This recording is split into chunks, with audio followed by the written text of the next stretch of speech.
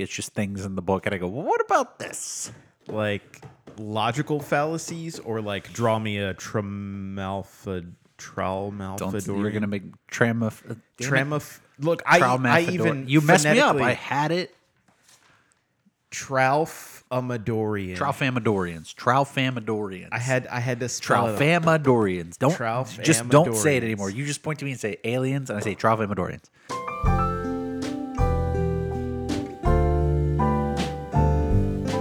Hello and welcome to the Better the Bookshelf podcast, episode 32. In this episode, we are talking about Kurt Vonnegut's Slaughterhouse-Five, or The Children's Crusade, A Duty Dance with Death.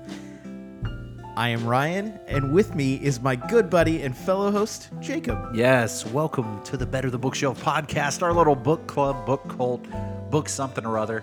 This is going to be a fun episode. Yes. We're kind of getting back in. Oh, shit, knocking the dust off the rafters, getting back in. If you were with us last episode, it was a nice, relaxing, no book in particular that we were reading, just kind of reflecting on the past year, telling you guys kind of what we're doing moving forward. But yeah, so this is, I guess, officially year 2. Yeah. We're in year 2. This is year 2. Year 2, season 2.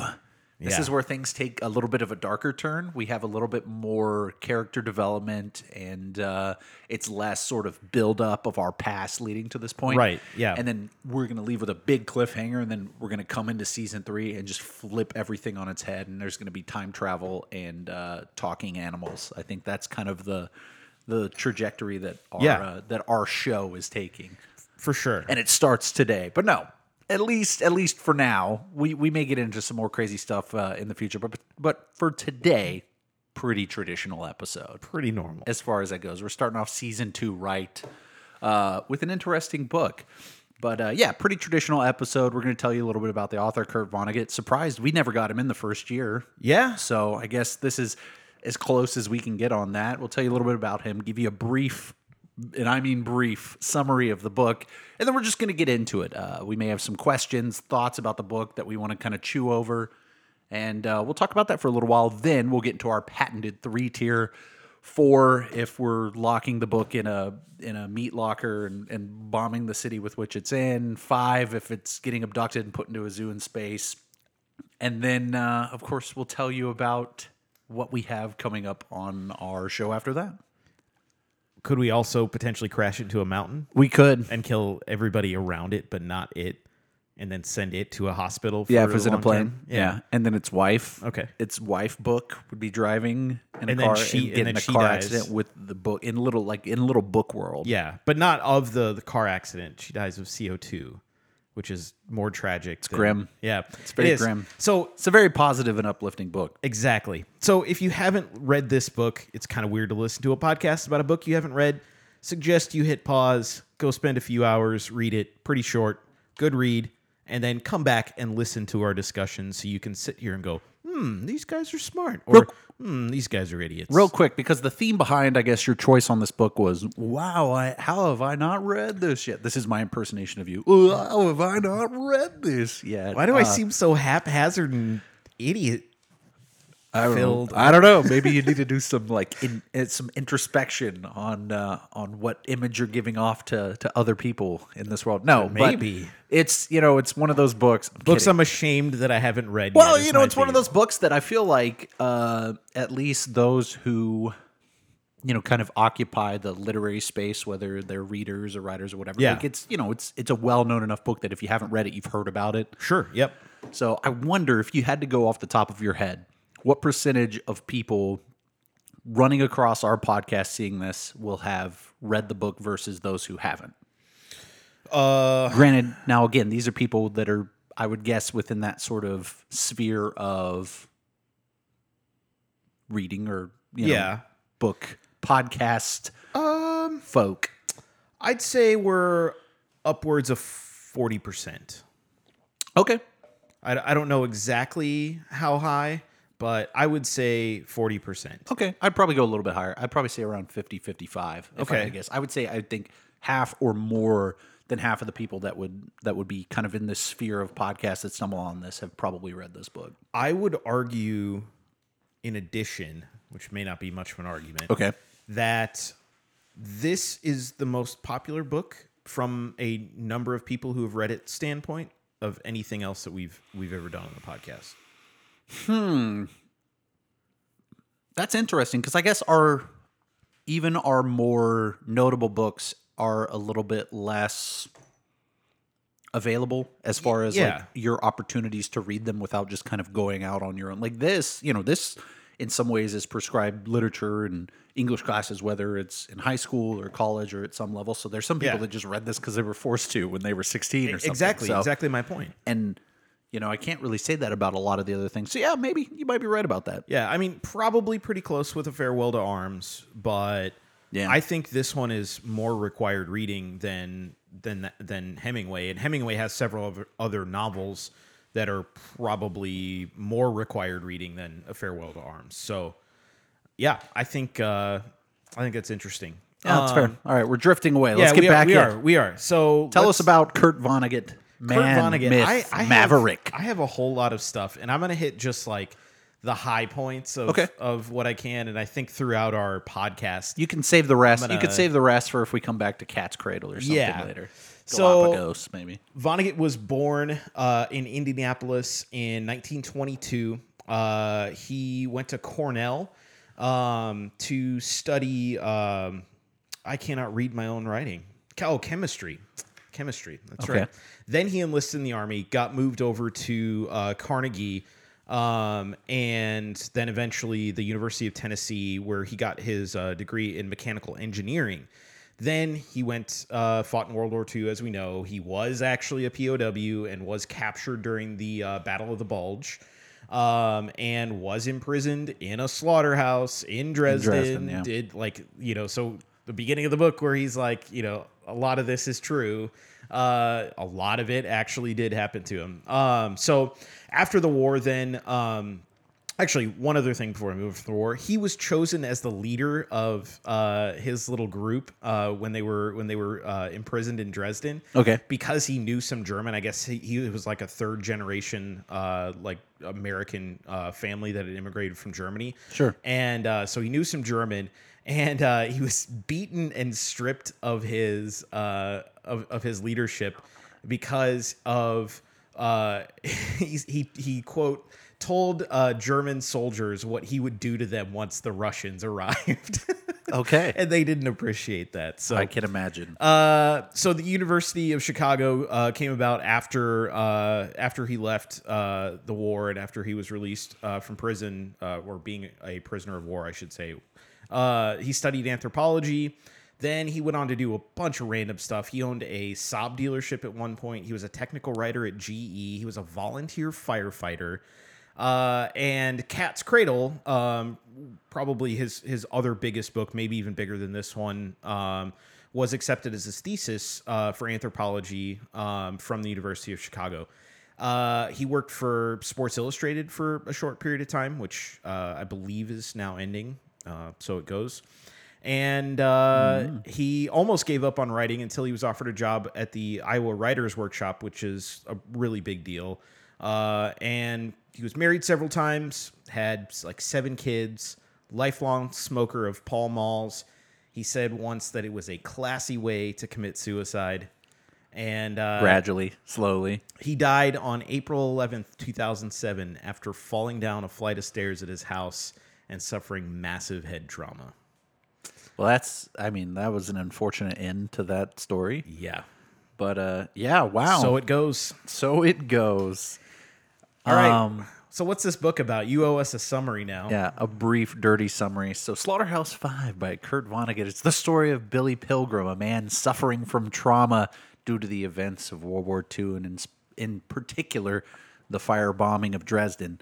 In the story, Billy is unstuck from time and sees all events of his life in different orders and fashions, while also being transported by the Tralfamadorians. This is the first time. Tralfamadorians. Can we just call them Aliadorians? We're gonna say Tralfamadorians the whole time. Tralians? Tralfamadorians. While being kidnapped by the Tralfamadorians and shown the limitless sort of fourth dimensional view of time. It wasn't that short. I would have just. That's a lot in a book, though. So it's a weird dude that time travels, gets abducted by Does aliens. he time travel? Okay, and well, hold on. goes to war. Well, okay. Obviously, Well, no, that's a big question. that is That's a big like question. We'll the get to that. biggest We'll get to question. that. We'll get Yeah. to that. First, I want to talk about the first thing. How do you feel about the kind of, like, obviously we have this setup where Vonnegut's telling us kind of okay, so this is, most of it's kind of real. It's mostly true, or Yeah. it's kind of true. Obviously not the alien parts, but how do you feel kind of going into this book knowing that this character that we get isn't necessarily like a self-insert for Vonnegut, but it's kind of a fictionalized way of expressing maybe thoughts, feelings, and just this overall sort of experience in a work of fiction? So I can't answer your question necessarily directly because coming into this book, I didn't really understand quite how science fiction-y this book was. Sure. Yeah. I like literally, I mean, you know that I like to keep myself ignorant so I can experience things, Right. without preconceived notions. So I really was taken aback by that whole thing. But you have like a theme here of like metafiction, right? Where like the book is aware of its own existence. You Sure. get that in chapter 1, and immediately you're sort of like presented with this like unreliability thing, and which we know that this is fiction going into it with elements of real life experience. So like I was fine with it, Yeah. and I think sometimes fiction can tell the truth of a situation better than the facts of a situation can. Sure. And I think that's what Vonnegut is trying to sort of express here through his stylistic choice and even some of his like thematic choices like throughout. So I don't know. I enjoyed that. My part of immediate it. thought was that in doing so and kind of like sharing, a lot of what you were assume are kind of his thoughts, feelings, and experiences through this sort of fictional lens, you allow sort of a more creative way of getting the reader in that mindset instead of just saying like he was traumatized by it. Right, And this is how right. he was traumatized. You bring in this whole element of just surrealist sort of experience with the Tralfamadorians and just his own nonlinear, nature of getting back and forth with all these events in his life. And I think that that's a more potent way of getting you to feel that than to say, you're constantly kind of reflecting on all these things in your life because you feel the survivor's guilt and you Yeah. have all of this trauma from this experience, and it's doing all these, I don't know. I liked it because I thought it was more effective in that means of making you feel not the confusion. I mean, you do obviously feel that sort of lost element of Billy's confusion in it all, where it's kind of like he's just a passenger. You get a lot of the free will versus fate whenever he's with the Tralfamadorians, and he's kind of along for the ride in this, and you do kind of get that hopelessness or that feeling a lot more so than if it were just a more on the nose type novel where it was just a story of someone traumatized in the events following World War II and how it affects his life. Right. And I think from Vonnegut's perspective too, as an actual war survivor, it also acts as sort of a barrier in which he could have expressed like the trauma that he went through without other people who were going through that, to say like, you don't have to whine about it, or like, we all had a similar experience. It was all terrible, or, Sure. whatever it is. So by injecting these other stylistic choices that he did and creating different situations around the character of Pilgrim, I think also allowed him to maybe avoid some criticism in a way. That's and fair. that's total speculation on my point or my part. But I think it is a potential, utilization as well. Yeah. So, man, there's so much I wrote down for this book, and there's a lot of different things, a lot of different themes, some of which I really liked. This Yes. was, and I don't know why I'm even asked. This was obviously your first read of the book, right? Yes, You 100%. had never read it before. Nope. So this was, I think, my third read Okay. of this. I had read it previously, I want to say mid or early 20s. And then Okay. I read it last year, right before we actually started the podcast. This was we both kind of were like, you know what, let's just practice. So whatever you're reading right now, or pick up a book that's quick, that's easy to read through it, and then we'll have like kind of a practice. We'll sit down and we'll talk about the books like that. And Slaughterhouse-Five was the book that I chose last year for that. So it was interesting having read it so recently and then rereading it again. You know, I'm trying to remember back to my first read of this book because, like you said, you like to kind of go into things not blindly, but just sort of uninformed as to whatever else is going on, and so all of the weirdness of the book kind of hits you. Yes. It feels like in that first read, and I will say, like coming back after the fact, like knowing all the weird stuff and all that's going on, the most potent thing is just kind of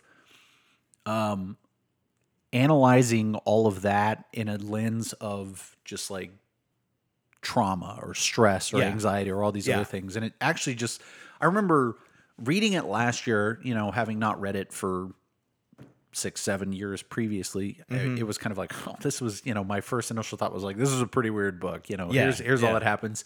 And then on the second read through of it, it's more of a, not like a nihilist, but just it has a lot more of a kind of somber feel to it when you read through it again for the second time. And I don't know, I was just kind of wanted to see your thoughts, knowing that this was kind of your first read through of it, and how much of that just sort of the strangeness of it sort of was the I don't know, the majority of kind of what stuck out in your mind. Yeah, I think the way that he sets up the first chapter with the narrator, like sort of bringing awareness to the situation, and the writing of the book itself, that I think got me in the mentality that things are not going to be, you know, necessarily they're always coherent, but not non-linear, and you know, things are going to be strange. No. And so I came into the book, you know, with that expectation, just because of the way that it started. But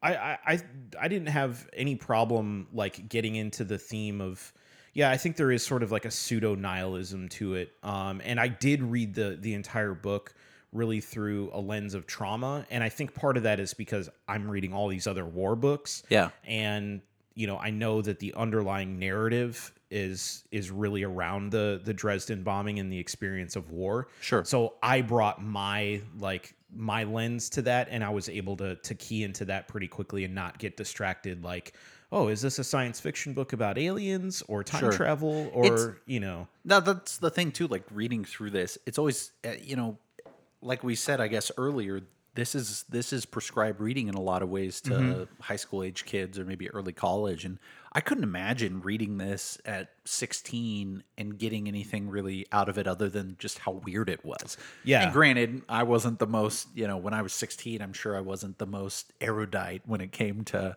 breaking down and understanding fiction, but it's strange to me. Like I can understand the value for why it is sort of required reading in a lot of ways, but it just seems to me that the people that have probably read it or maybe remember bits of it reading in high school, and just the way that they would view the book versus, you know, if you picked it up and read it in your 30s or later and kind of understood a little bit more of the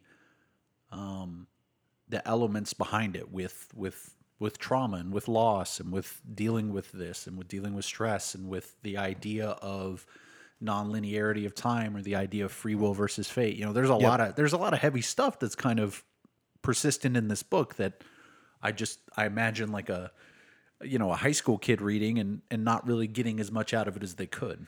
Yeah, I think your average person, your average high school kid is probably going to do exactly what you just said. Just read this and go, well, this is freaking weird, and why would anybody, you know, want to read this? And it doesn't make any sense. You know, but on the other hand, I think when you are in a classroom setting or a book club setting and you start to unpack these ideas of, you know, what are the aliens really? What is time travel really in this book? And once you start to look at that, then, I think as a kid, you start to understand that, literature works on multiple levels, that sometimes you have these plot devices that are not exactly what they seem. And you start to see the cleverness in some of these things and read things differently. Whereas a lot of novels are very straightforward. A lot of the things that we've read for the podcast have been very straightforward, even the weirder ones. Sure. I would even say, think about 100 Years of Solitude, right? That was a bizarre book in its construction, but it was extremely linear in its chronology, right? And the bizarre elements of it were meant to be taken literally in a lot of ways. It's just in a surrealist way, whereas this is more symbolic. Right. So, I think that it's certainly, I think, would be a difficult read for a high school kid, and you really would have to think about some of those things to I think, find value in it. So it probably does lend itself to being a better read whenever you're an adult, I would think.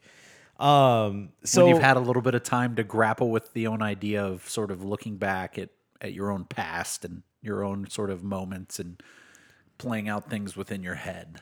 For sure. And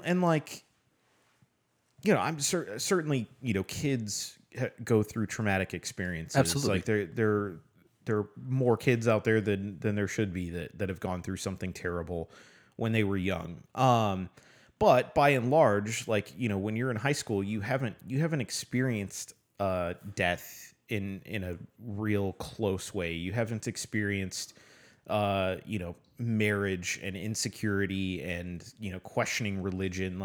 A lot of the ideas that you have are adopted from your parents, and you haven't yet started to branch out just to develop off of that, to assess the value of those things. So I think some of those themes too that are in this book are probably a little bit lost. And so one of the things that is a big theme throughout this, obviously, is Christianity. And I can appreciate the conversation, but I didn't see that as a major theme. And I actually found it a bit annoying that it was interjected in a few ways, because I felt like it took away from some of the other things that were going on in this book. What did you think about the Christian themes throughout, and specifically things like the comment when Lot's wife looked back on Gomorrah or Sodom, whichever one she was leaving, and turned into a pillar of salt, and he was like, how human is that? And talking about trying to humanize Jesus into a bum, and I thought about the literal bum soldier that died in the train car and stuff. Yeah. What did you think about the interjection of religion and Christianity into this? Did it jump out at you as a major theme? No, I mean, it just, I felt like it was a means of common imagery to kind of draw on. For example, what you said with the pillar of salt, just the idea of, I guess the background of that story is they're leaving. It's the story of Lot, and I don't know how much of that. I only kind of have a cursory sort of remembrance of some of these biblical stories, but God tells them, or they're allowed to leave, but God tells them they can't look back. Right? They can't look back and see, and Lot's wife does, and she obviously gets turned into a pillar of salt, and he kind of reflects upon that as though it's looking back, it doesn't really do anything. It's not really beneficial, especially in this instance of trauma. Looking back and reflecting back on everything that happens in Dresden. Yeah. It's not a beneficial, it's just a source of pain, but it's kind of our humanity within us that always wants to kind of look back and draw on these things in our lives to kind of move forward. And so I get that. I can understand that comparison. It didn't really jump out at me in any way as being a fundamental, it didn't jump out as though I was going to pull any sort of religious, underlying, seek out religion for help in dealing with this. That never really kind of popped up to me. It was just more, like you said, I mean, the bum on the train, it was just more kind of allegorical, but things that I guess when you think about the time this book was written, they're allegories that I guess are really familiar, in people's consciousness. Yeah. It's something to relate to, because there's not a lot else in this book that you can relate to. I mean, not everyone can relate to the trauma of World War II or Right. being, abducted by Tralfamadorians. I got it right that time. Tralians. There's it's just kind of that other level of relatability to the reader, I guess, or at least just relatability and communication. It didn't really seem, to me as though it was like a super central part of the book, though. Yeah, But not like terribly distracting or anything. No, I think so. Vonnegut was a humanist and an atheist, agnostic. He was all sorts of like weird, non-traditional things. Matter of fact, he was the president of the American Humanist of America or something. Seems redundant. The American Humanists. Or sorry, of the America. American Humanist Association. The American Humanists of so America. I had the acronym in my head and I was trying to sound it out. It's all good. Or the Association of Humanists in America. So I think maybe that was it. Whatever it is.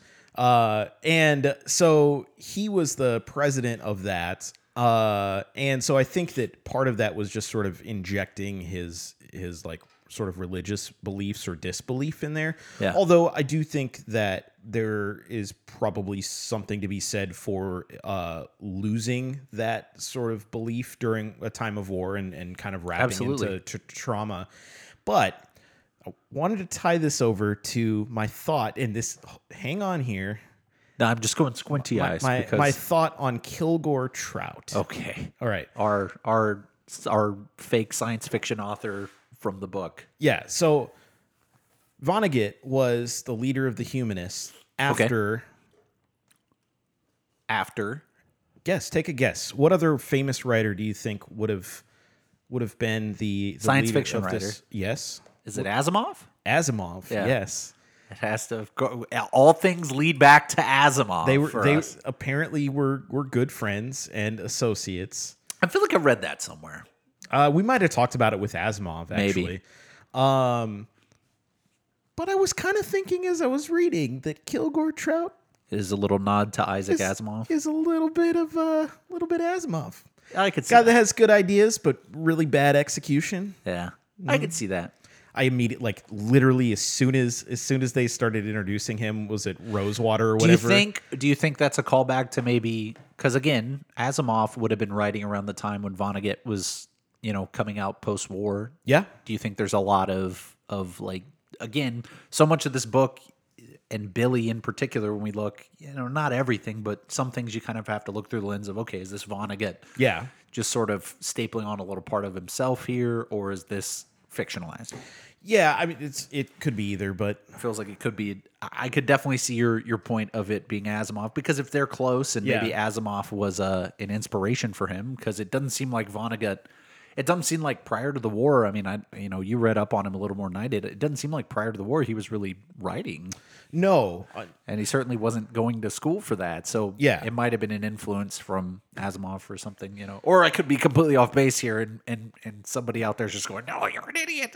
Yeah, I don't know. I just thought it was somewhere my brain went, and then Let's talk when about I the name though. Kilgore Trout. Is Yes. that not like a plus 9 out of 10 author name? It is also an Asimovian name Kilgore selection. Trout. Yeah, it is greatness. And apparently, this guy makes cameos in some of his other books, from what I was reading. Yeah, I heard that was a big thing too, because there was I forget which character it was. There's a character in the book that is in another Vonnegut book too. Yeah, it's Trout. I read it. I know it's a thing. Okay. I believe you. So yeah, that was my weird Trout thought. But I want to talk about Billy Pilgrim for a minute, because I struggled with this character. Yeah. And I got an impression after I was done reading the book that I have no idea what this guy is about. I feel like I don't understand him as a human being or a personality even, other than the things that he went through. Right. And those situations. And, through that, you understand something about why he is the way that he is. Sure. But I think of any book that we read, I feel more disconnected from our protagonist. Absolutely. From anything else. But I think that in some ways, I think that's the point, because when you look back at the sort of combatant ideas of free will versus fate, right? Mm-hmm. This whole process when he goes with the Tralfamadorians and just he's hopping back and forth. And he even says, when he proposes to his wife, it's kind of like, well, this is the whole expanse of time. It's not something, we experience time linearly, but time can be experienced, all at once and all stages of it. And it seems to me someone that's kind of resigned to the fate that is like put in front of him. And so he doesn't really express a lot of agency after the fact. It's just kind of, he's sort of along for the ride on this. And yeah, so it's less that we get to connect to the character and the decisions that he makes, and I guess just sort of his thoughts and feelings on things, and more so just with, here is the events that happen to our character, and we're just kind of along for the ride. We can't really change anything. But it does make for a little bit difficult of a time just trying to really connect with Billy. Yeah. Which is, I've said it before on the show plenty of times, one of the biggest things for me when we're reading, narrative fiction is the characters, and primarily, whoever our protagonist is. Like, I want to know what they're going through. I want to feel what they're going through. I want to, connect with them on, that level. And that was one of the struggles that I had, especially the first time I read this book, or last year when I read this book, and even more so the second time through, knowing kind of what we've read up until this point and what I typically like more than others in the books that we've done up until now. So yeah, it was tough. It was tough. I would probably echo your sentiment there that, he was the most kind of disconnected protagonist that we had. But in the scope of what the book is trying to do, it didn't feel out of place. Okay. So I feel like we've been talking around, I think at least for me, the biggest thing that's in this book. And so I just want to come out and say it so that we can develop this conversation. And I want to know immediately if you feel like this is not how you feel about it. Was it the fact that he had a tremendous wang with the Tralfamadorians? I'd forgotten about that, but yeah. Because that, I feel, if there were any doubts about an unreliable narrator, I felt like that was the nail in the coffin. Because I don't know as a man, if I've ever referred to myself as having a tremendous wang. And not that that's necessarily false or true. But yeah, just to refer to it as that and it be kind of, just taken as fact is... But, I mean, it was the narrator referring to it. So this is like your buddy saying, like, you have a tremendous wang. Fair enough. So it's not you claiming that... So I'm in my own book, and my narrator said that I have a tremendous wang, so it counts. Yeah, well, fair point. But no, I was not going to talk about his penis. Oh, okay. I was time in the man zoo. No, sort of getting there, but to me, this book and the time travel and the Trailians are all about Tralfamadorians. Trailians are all about just being metaphor for being sort of trapped and disconnected from everything that defined Billy Pilgrim as an average to useless piece of person coming into the war. And really none of these things happened in that sense, but war was in and of itself like being abducted from aliens and put into an environment where you have no autonomy, you have no impact, and you're learning these lessons, like everything is inevitable. Doesn't matter what you do, you are going to die or you are going to live. You can run through the woods and be well-equipped scouts. You're going to get shot down by enemies, or you can be getting beaten up in a frozen riverbed and laughing your ass off about it, and captured safely as a prisoner of war. There are things that you can't do, and so. Really, to me, when you get into the time travel stuff and the aliens, then it really all just a way of explaining what he went through and what war did to him as a person throughout his entire life. Sure. I mean, you get a lot of the comparisons between his experiences with the Tralfamadorians and his time when he was a POW. I mean, he's captured, he's abducted, he's not really sure what's going on. I mean, there is that connectivity there, or that sort of, not juxtaposition, but yeah, I mean, just sort of explaining, or at least finding a way to sort of explain the effect that being in this whole situation and going through the war and going, not even just serving the war, but just, being captured and being, treated that way and being put in a POW camp, and then having the whole incident of the fire bombings in Dresden, and then having to deal with the aftermath and having to, clean up bodies and just sort of witnessing everything that takes place in there. Yeah, I mean, it's a way of not making sense, but trying to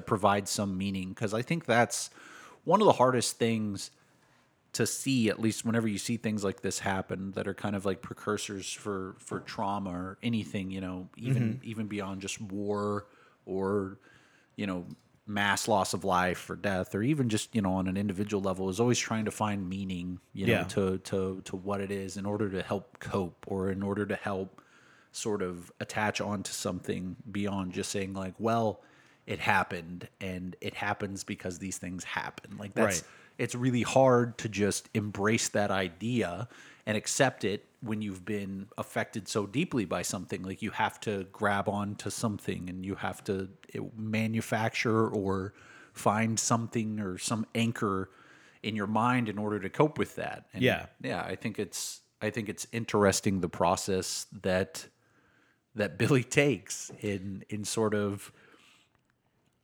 sending his consciousness, getting unstuck in time, when the reality of that is him just kind of, you feel like this whole thing is way, way, way after the fact if you do it chronologically, and he's just kind of like stuck reflecting on this and trying to find reasoning for why he feels the way that he does.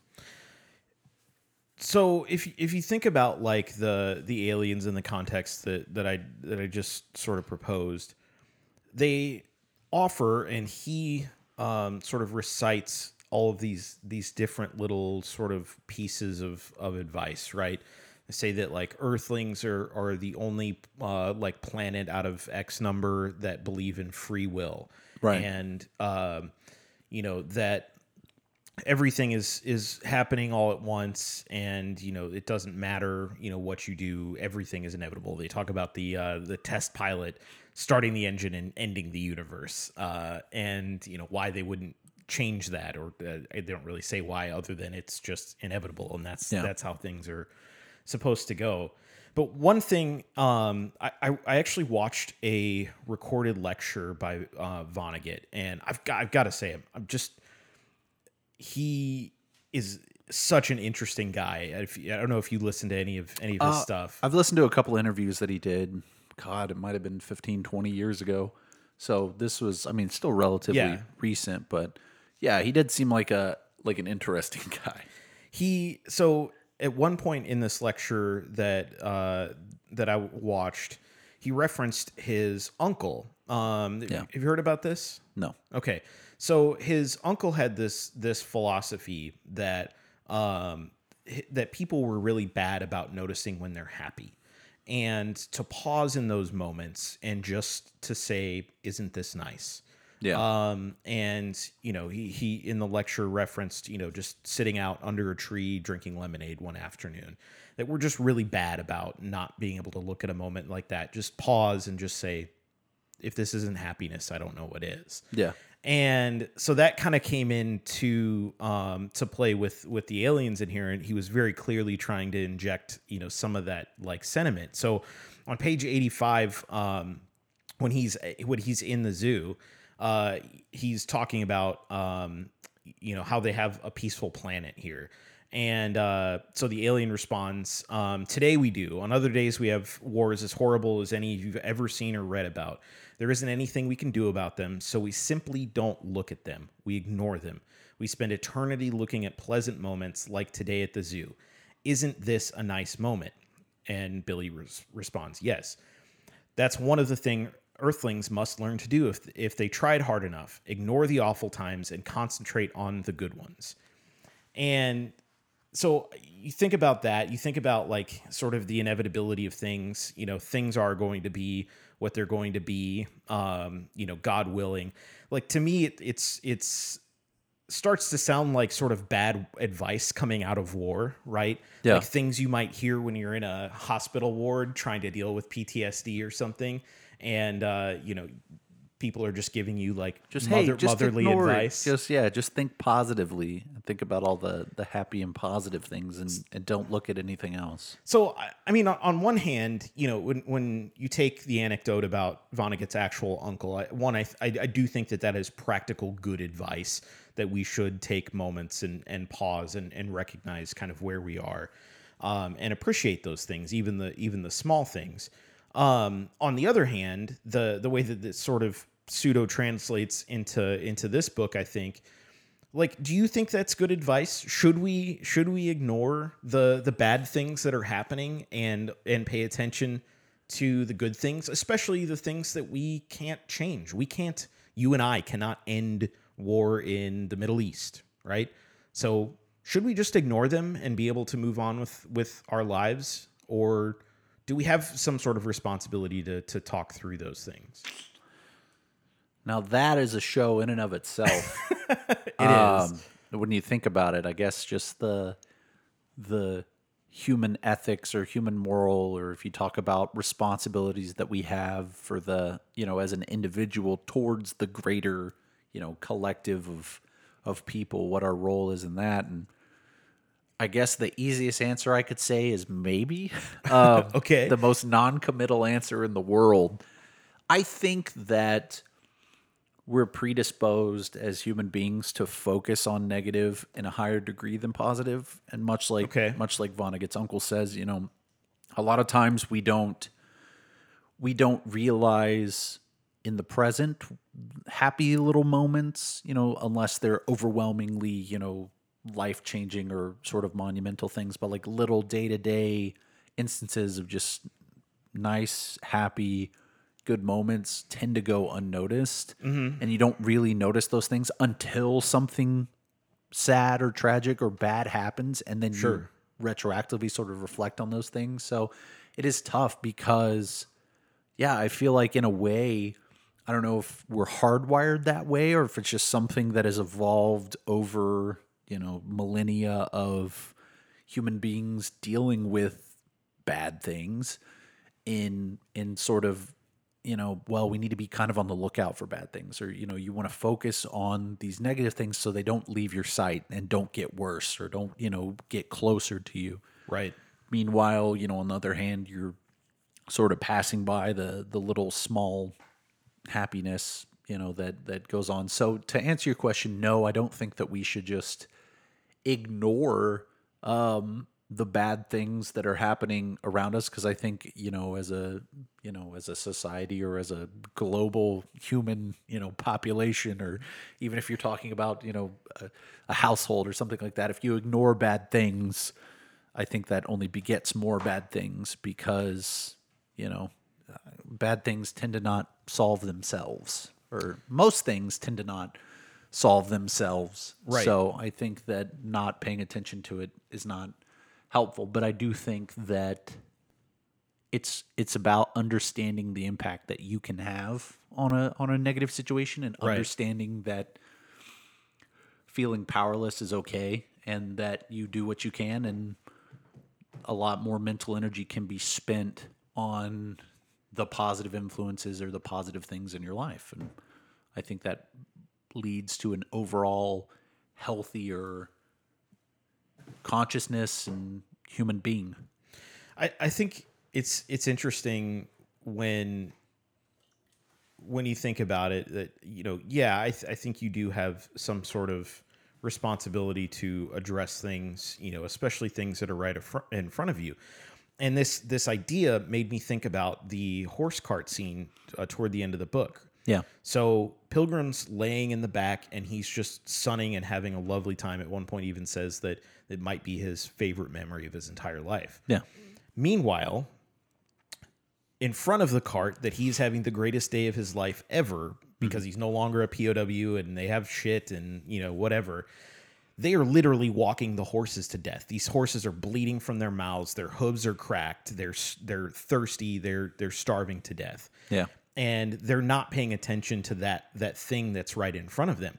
Then you get the German with the obstetricians that come walking by, and they're horrified that the way that the Americans are treating the horses that are drawing the cart. Meanwhile, they just ended a war where they just murdered millions of fucking people. And so you have this like multi-layered sort of little situation where people selectively ignored the bigger things that were going on outside of them and focused only on their little moment to the detriment of something else that they could have had an impact on. Sure. So to me, like when you look at that little anecdote, like I really do think the aliens are just full of like the worst advice. I think that there are little things that you could be like, oh, that's nice. And then once you start looking at them and really like dissecting them, it's all the bad things that you shouldn't do, but are attracted to. I mean, yeah, it's interesting. Yeah, I mean, when you talk about free will versus fate, and if you accept that you don't have free will, then it leads to just terrible things because you have no agency in anything. Well, I did this because I'm supposed to do it. I had no control over it. Right.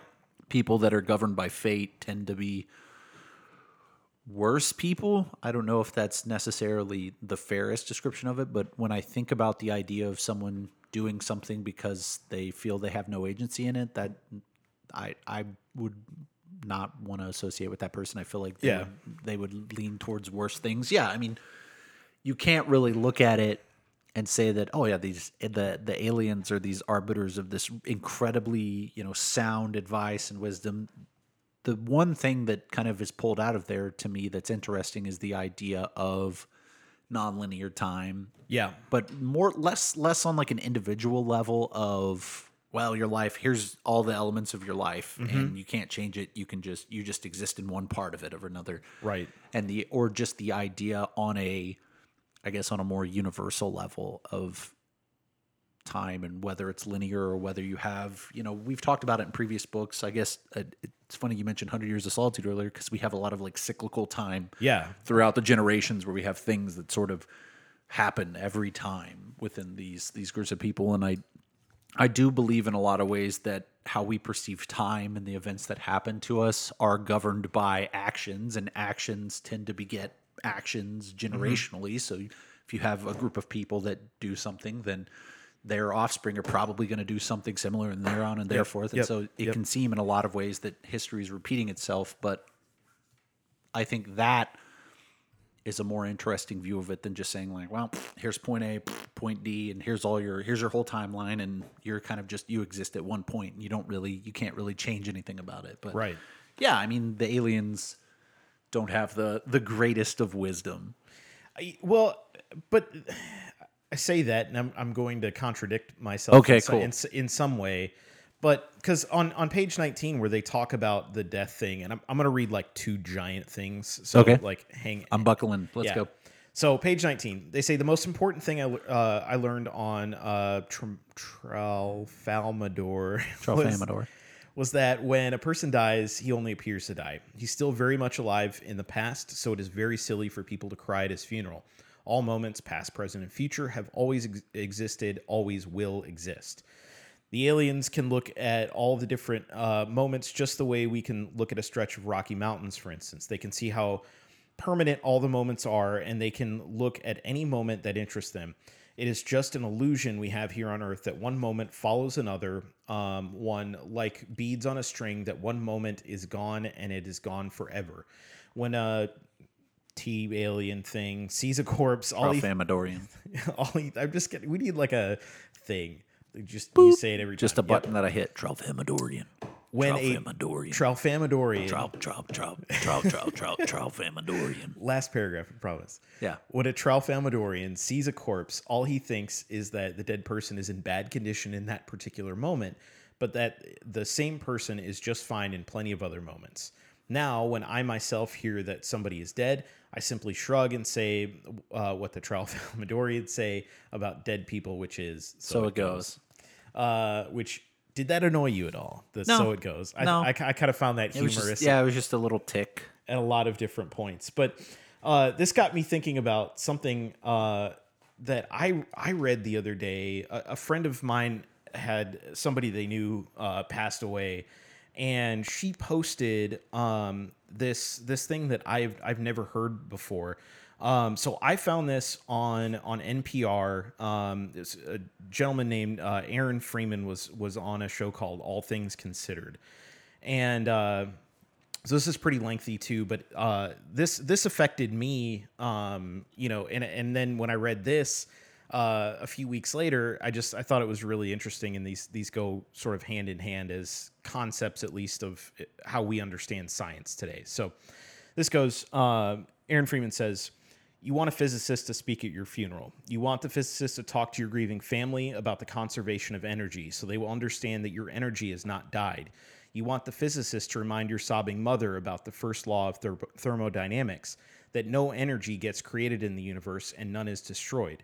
You want your mother to know all your energy, every vibration, every BTU of heat, every wave of every particle that has ever beloved that was her beloved child remains with her in this world. You want the physicist to tell your weeping father that amid energies of the cosmos, you gave as good as you got.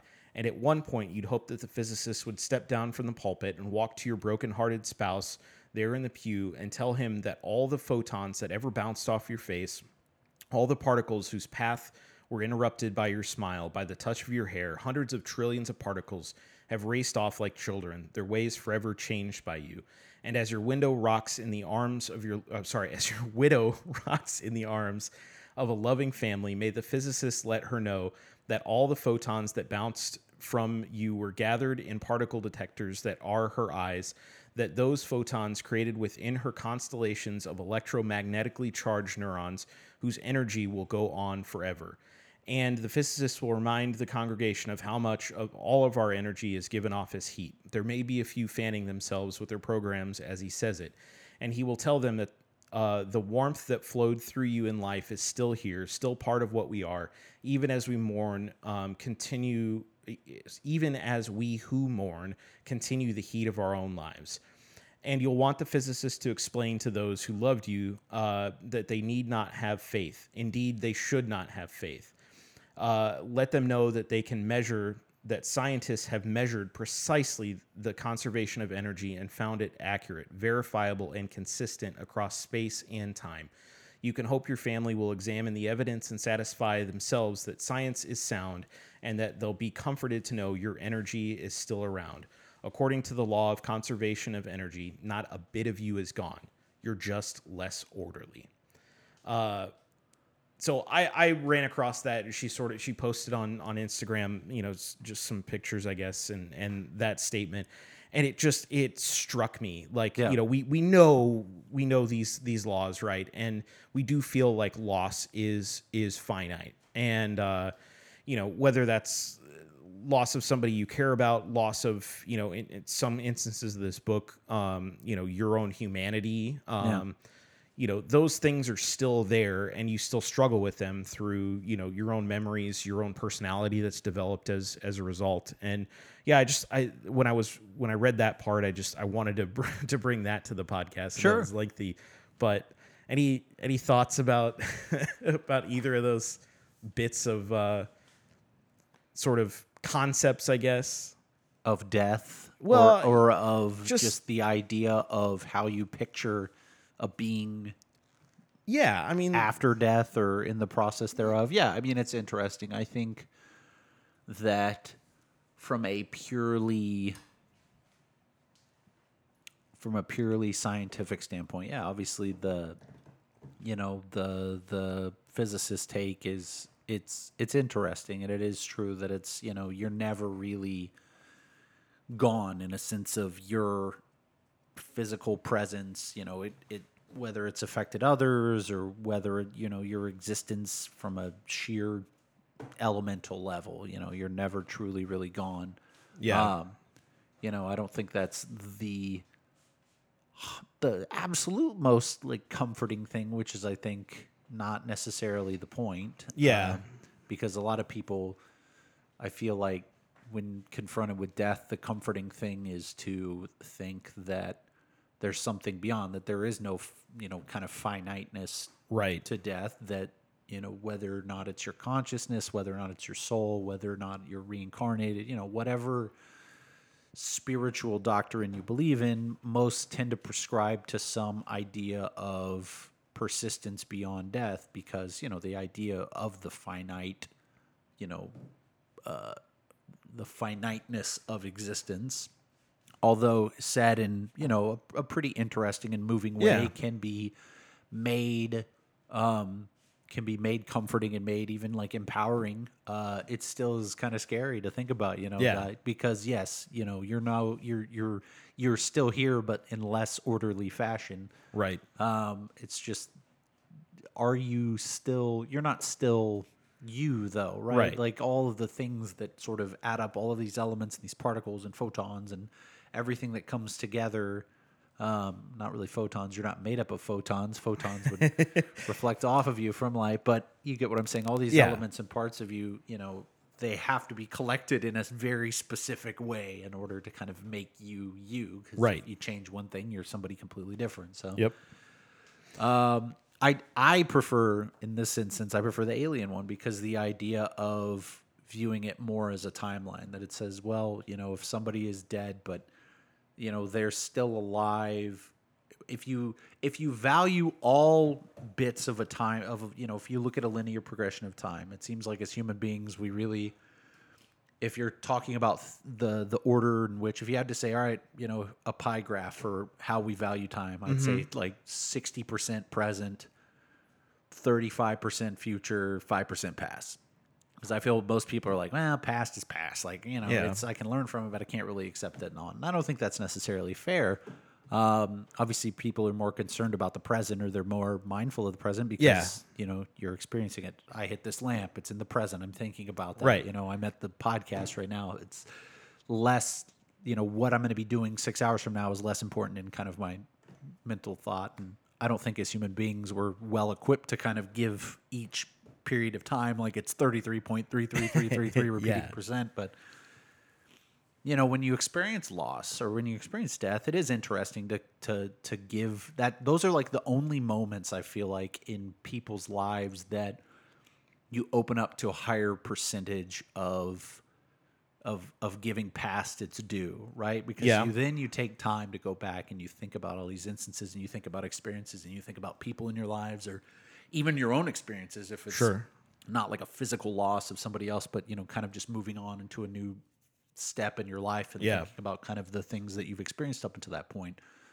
So it does kind of, for me at least, that does kind of soften the edge of loss by having that mindset of, well, they're not going to be in the future anymore, or this is not going to be in the future anymore, or in the present, but it's forever in the past. It's forever in this, it's never to be taken away. It existed. It's something that is immutable, unchangeable, and I'll forever have it so long as I live. Yeah.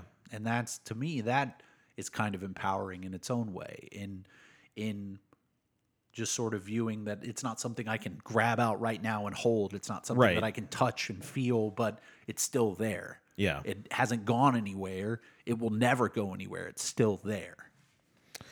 Yeah. So we can't end the podcast on that note. And I have a lot of like little random things. We're going that, rapid like, fire? we never, yeah. So I know that you have I got things. one rapid fire. Okay. If you're rewriting this book, or if you're writing a book about loss and all of a sudden you have a crazy alien race injected into it, describe to me your aliens.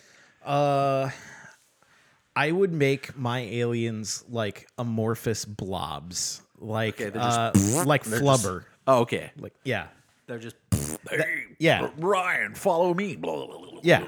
as they roll along Yes. or shuttle along. Flubber aliens. What about you? Mine would be completely invisible. They would just be voices in your head, and then you would truly be crazy. That is terrifying. It's a cop-out, yeah. That is actually terrifying. Invisible aliens. So Incomprehensible aliens. wait, so they would talk to you in their own language and not translate? So the thing I'm thinking of way back, Cosmos, the Carl Sagan, not the Neil deGrasse Tyson one, which was okay, but I prefer the Carl Sagan one. I remember there was this episode on the fourth dimension. He was talking about the Tesseract, and he was trying to visualize it. Like if you had a 2-dimensional space and a being from the third dimension tried to interact with that space, it would be like if you had a banana and you put it in this 2-dimensional space, they would just get this little, this slice of it. The little slice of Yeah. it. They wouldn't understand. Or if somebody from a third dimension were to grab a 2-dimensional something from 2 and lift it out, then he would look to disappear. So the idea of if there's a fourth dimensional being, it would be kind of incomprehensible to us. So the idea of aliens just being kind of like a sound or a feeling or this sort of invisible force that you can't interact with, I think would be a wholly accurate and honest depiction of something from a fourth dimension. Yeah, unless they chose somehow to interact with you on your lower dimension. So you could never elevate yourself to theirs. Maybe. But that would be like you saying, okay, Ryan, interact. I mean, you could draw, I suppose, but interact with the second dimension. But technically, that's still 3 Put dimensions. yourself into the second dimension. Yeah, it's impossible. Oh, good point. Yeah. Transmit yourself into the second dimension. All It right. would be difficult It would be. to say, okay, well, I can put my face. Now they just get a little bit of your. Now you can't really go from a 3-dimension to. Yeah. I don't know. I'll have to noodle this one around. All right. There are some people. There's for some reason in our tags for this one, we should put just man, if you're about to just get really high, I'm going to put some weird tags. If you're about to get just really for high, fun. just fast forward to 3/4 through the episode, and we start talking about dimensions and time, and just sit back and enjoy. It would be pretty funny. Put some Pink Floyd on. Yes or no? Should bitchy flibberty gibbet be an everyday insult? Absolutely. I agree. I think that has been well underserved. Is the tiny fur-lined coat that Pilgrim gets and the Germans laugh at actually a good war bit, or was it a stupid joke and the Germans just laughed at nothing? I don't know, man. At that point in the war, yeah, probably just a stupid bit. Yeah, I struggled to find the humor in that, other than thinking about some of our very tall friends who might be a bit uncoordinated putting on a child's jacket. Yeah. A la David Spade and Chris Farley. Chris Farley, thank you. Fat man in a little coat. Yes. It got a little funny. On page 91, the narrator brings himself into the thing where he's talking about shitting his brains out, and he's like, that was me. I did that. Did you laugh out loud? He did that a couple times, right? Yeah. He did a couple little interjections where it's Vonnegut or our narrator. But he literally the weirdest part of the book where everybody's losing me, by the way. losing their stuff. He's like, I shit my brains out. And he's like, the guy goes, there it goes. And he goes, that was me. I said that. Did you laugh at that? It was just strange. I don't know if I had an audible chuckle or not to that. I just thought it was strange. I had a good chuckle. Man, there's still so much more in this book. I mean, just the human perspective of time and all of that kind of stuff we could talk about for sure. But I do want a definitive answer and not a thesis on. Okay. Do we ultimately have some sort of destiny or fate that guides everything? Or is everything just free will and every little micro decision we make impacts the outcome? You cannot say that it is some combination of both. I don't think it's some combination of both because I think they're so opposite ideas. I don't think they can both exist. I don't think they can cohabitate the same space. I think if you believe that things are out in front of you, or that there are certain things that you're destined for, then it's hard to balance that with the idea that at any moment in time, your choice of what you're doing in your life can change. I'm a very big proponent of the free will, of the idea of free will. I don't think fate is something that exists. I think that it's an idea that is made in order to allow people the idea of feeling better about the situations maybe they're in, the circumstances, and kind of where their life has led, or the choices or things like that. Because the idea of true free will, of understanding that at any moment in time, any single individual person can act in any unpredictable way that they choose, that, you know, meets to whatever whims that they feel. That's terrifying. Yeah. It's terrifying. It really is, when you understand a lot of like how reliable or how much you rely on kind of infrastructure or individuals or support groups or anything like that, that any one person can act in such a unbridled, you know, whatever way they choose. Now, granted, most people kind of have a framework for the decisions that they make, and they tend to act rationally, but, you know, some don't. So yeah, I'm free will. I agree. I think I would even go so far as to say that anybody who earnestly believes in fate or destiny is exhibiting the symptoms of either psychosis or insecurity. Or both. Yeah, or both. I don't know. I can understand how, in this, relating back to the book, how trauma and stress and things of that nature to a high degree can make it feel like you just sort of resign yourself to your fate. Yeah. If you get to that point. But I don't think that that's necessarily a healthy view from the get-go. No, for sure. For sure. All right, we need to get to our ratings. Let's get to our ratings. You go first. It's your book. Top shelf. Matter of fact, I would put this in my top 3 of books we've read in the entire podcast. Wait, what are the other 2? Definitely Gentleman in Moscow is still number 1. And I struggle with this one a little bit. I like All the Light from like a just like fiction novel standpoint. Sure.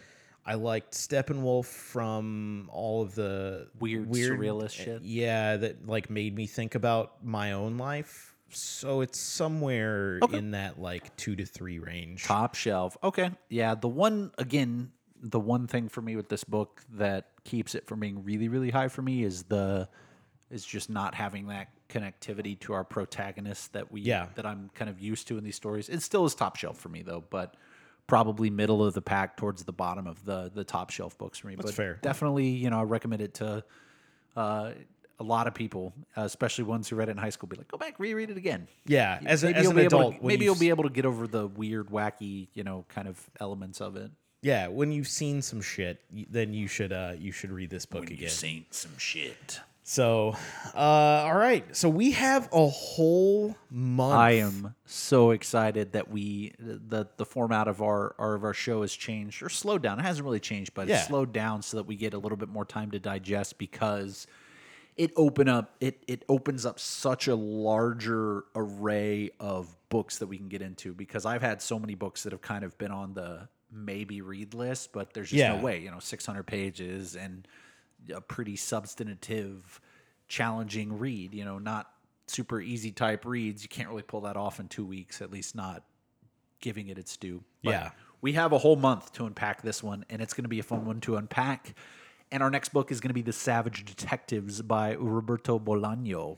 Ooh. So written in 1998, I believe. It wasn't translated into English until 2007. Okay. And I want to say he's deceased, but I think he passed away before this got translated. I mean, we'll know next episode. Yeah. He either passed away before this was translated into English or shortly thereafter. But I mean, kind of maybe not entirely as into the mystical surrealism, realism kind of vein as Marquez, but we do get a lot of kind of weird from what I gather, and I've read a little bit of it so far, but from what I gather, having read about it, we get kind of this weird sort of realism to it or surrealism to it. And the gist of it is we kind of have these roving gangs of like poets that are kind of roaming across in like 70s in Central and South America. It's a mess. I've heard it being quoted as it's like Don Quixote, but with these visceral. They call themselves the visceral realists, and they kind of ascribe or adore poetry as like this sort of vehicle for human existence or something. It's weird. It's a weird book, and I'm super excited about it. I know you're gonna like it. I can't wait. Band of poets. You have my heart A there. roving already. gang of poets. Yeah. So the Savage Detectives, Roberto Bolaño, super excited about it. That's going to be our July book. Yes. And have you thought about what's coming in August, or are we going to pump the brakes on that? I am going to announce my book before we get to this one because I want to have that one queued up. You know, the other thing we've got going on, obviously, is, you know, everybody's out for the summer, you know, that's in school and, you know, teaches and all of that kind of stuff. So I do want to get that third book out there so that people who want to read like live with us can do. But lucky for us, we have 30 other books that if you finish a book we're reading live early, you can go pick one of our other back catalog and read along that way. So we have like a little summer book club thing going on. Go back, pick out some good ones from season 1. I'm officially dubbing this now season. We've kicked off season 2. We'll do it. But go back and check out some season 1 books while you maybe wait if this doesn't seem like it's going to be your cup of tea. But man, I'm excited about this book. I really am. And this episode is going to come out July 1st. Savage Detectives. Yep.